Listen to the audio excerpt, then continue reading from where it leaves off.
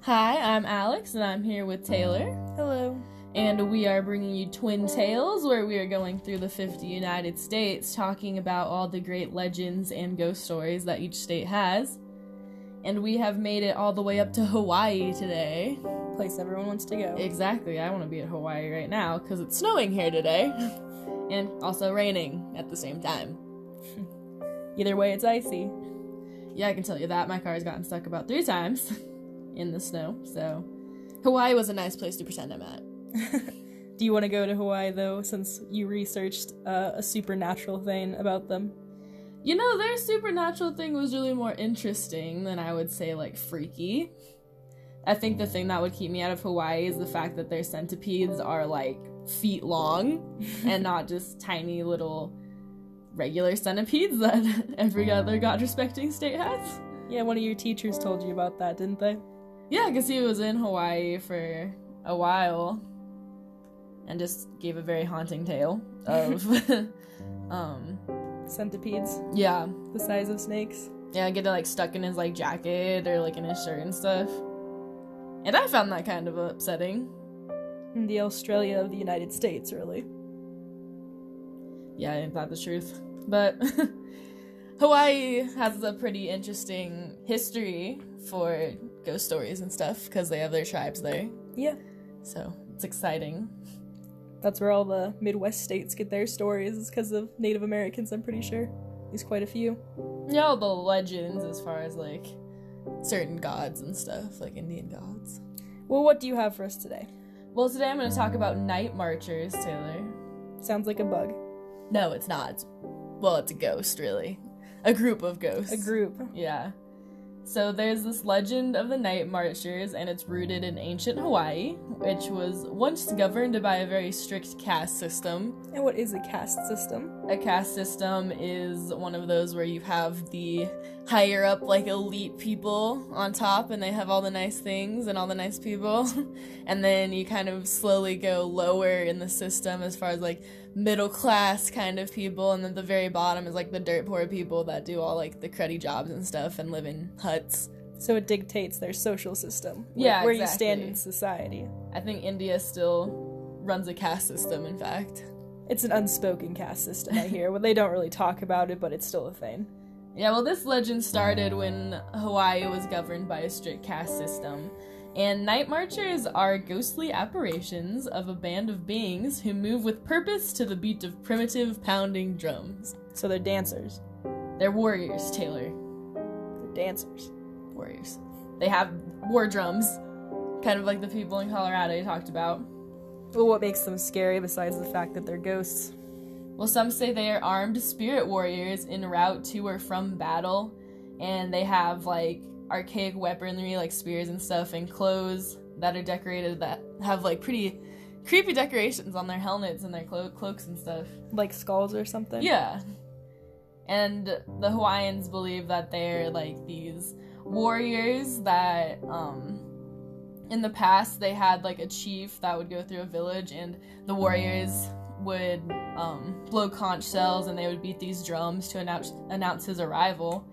And commoners were expected to stare at the ground and never make eye contact with the chief, and the consequence of disobeying that was death. Were they like the samurai of Hawaii?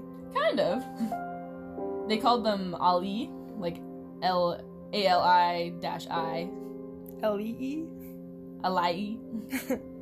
We can't speak. And that was who the warriors were protecting. That was like the chief, was the Alai. Make sure nobody looks at him.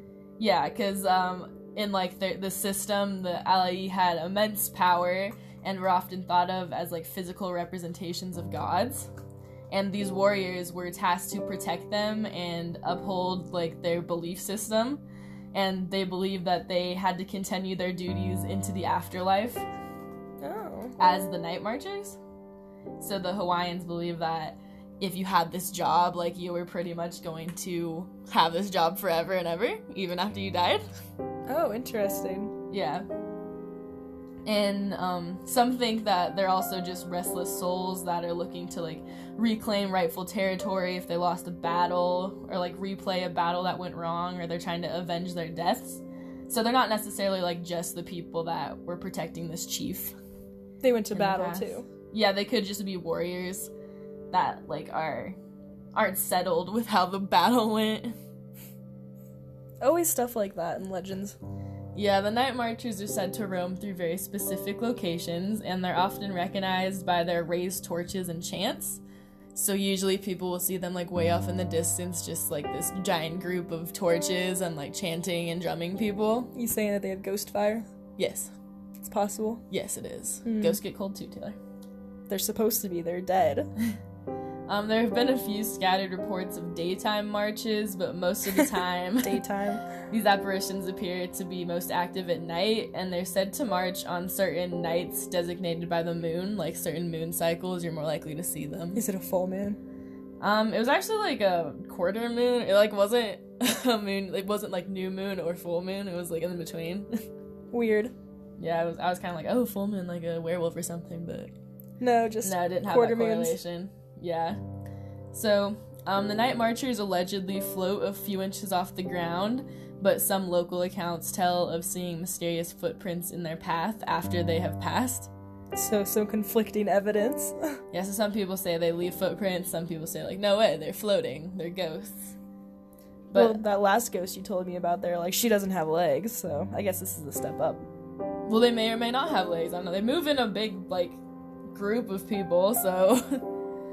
I don't know if people just can't see that well, but it's one of those legends that Hawaiians are very familiar with. Like, it's something that they believe, like, wholeheartedly it does happen on their islands. This happens on all the islands. Yeah. Because, I mean, you have multiple tribes on the islands, but they all have, like, these warrior people. Interesting. Yeah, so, since Hawaii only has a spoken language at the time of Western contact, and I don't know if they even have a written language now, but... the first written account of the night marchers was by this dude called Captain Cook. Yeah, right? Sounds like a restaurant. I know, Captain Cook makes great, like, seafood, but he was the first one to actually write down, like, seeing something, and that was in 1883. And he described various sightings of these ghost soldiers and the spirit of a king that had once resided there while he was on the Big Island of Hawaii. And Cook wasn't the only one who claimed to see the frightening ghosts of the night. The legends of the night marchers are still told throughout the Hawaii Islands today. He was just the first, like, white person to see it. Yeah, the first one that could write and, like, actually say, like, dear, like, mom and dad, I saw this today. So that was the first, like, written record. And he, like, recorded these, like, sightings multiple times, so he didn't only see them, like, one time. He saw them multiple times. Was he sure that just wasn't the tribes, like... playing a trick on him, like maybe we can scare him away kind of thing? I mean, I guess most of his reports kind of go along with that, like, ghostly spirits of warriors kind of vibe. So it's possible they're just trying to get him off the island, but and have he been just ever since, wrote home about it and never left. But there's a legend has it that resting your eyes, like, upon the night marchers, like looking at them, could signal a grim fate for the perpetrator or a friend or relative. So either you get cursed or a friend or relative gets cursed? Yeah, there was one that's like, if you look at these people, either, like, something bad's gonna happen to you or someone you know. And then there was also another account that's like, if you look at these people, like, something bad's gonna happen to you unless you get a relative to trade spots with you, and then something bad happens to them. That's not cool. Yeah, that's what I thought.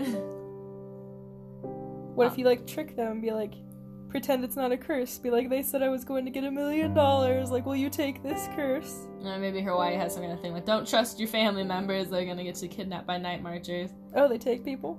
Well, there was some that said that if you looked at them, like, your grim fate was, like, you have to become one of them. Like, they take you into their, like, oh, group. Like the Kushtaka. Yeah, exactly. If you do see a night marcher, witnesses are urged to crouch low to the ground and play dead and avert their eyes. Any sound or movement could invite a night marcher's glance.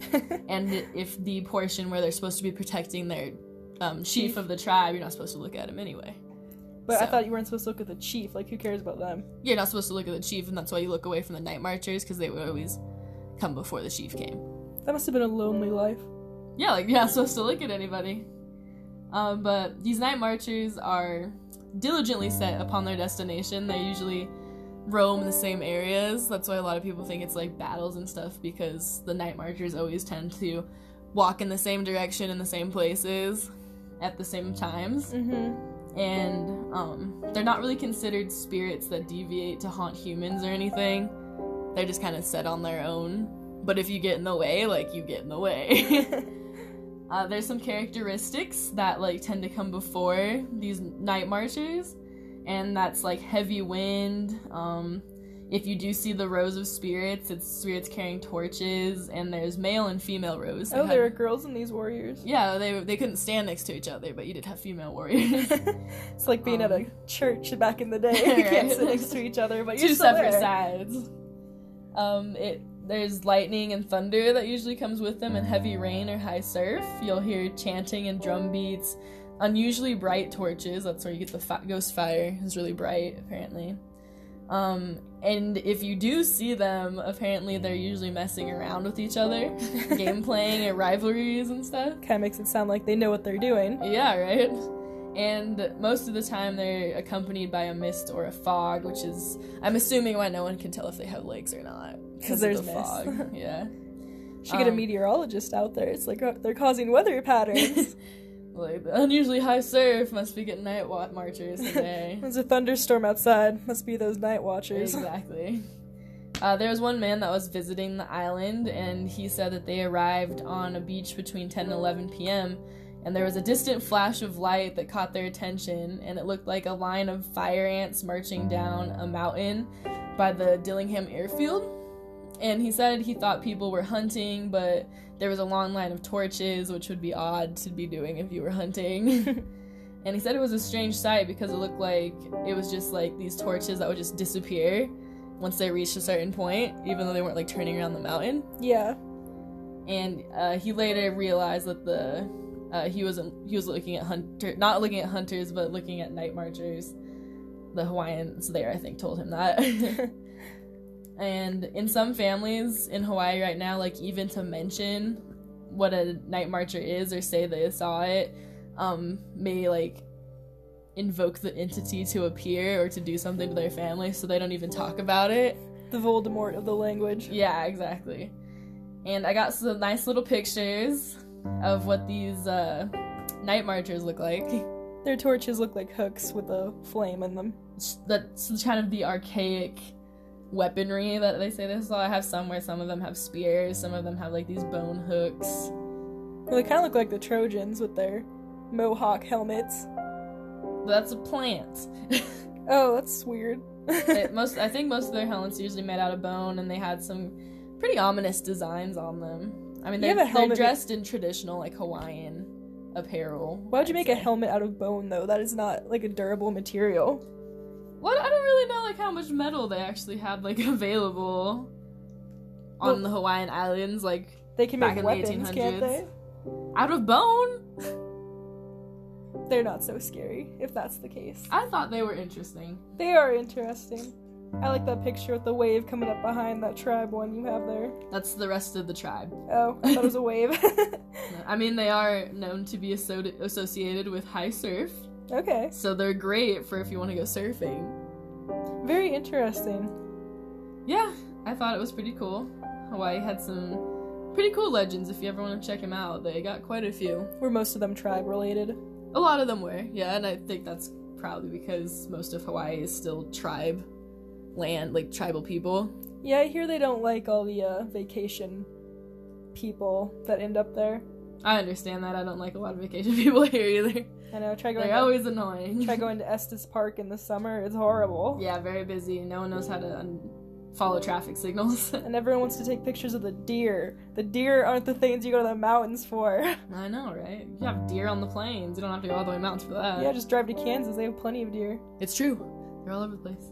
Well, thank you for sharing this story, Alex. That was interesting. Yeah, definitely.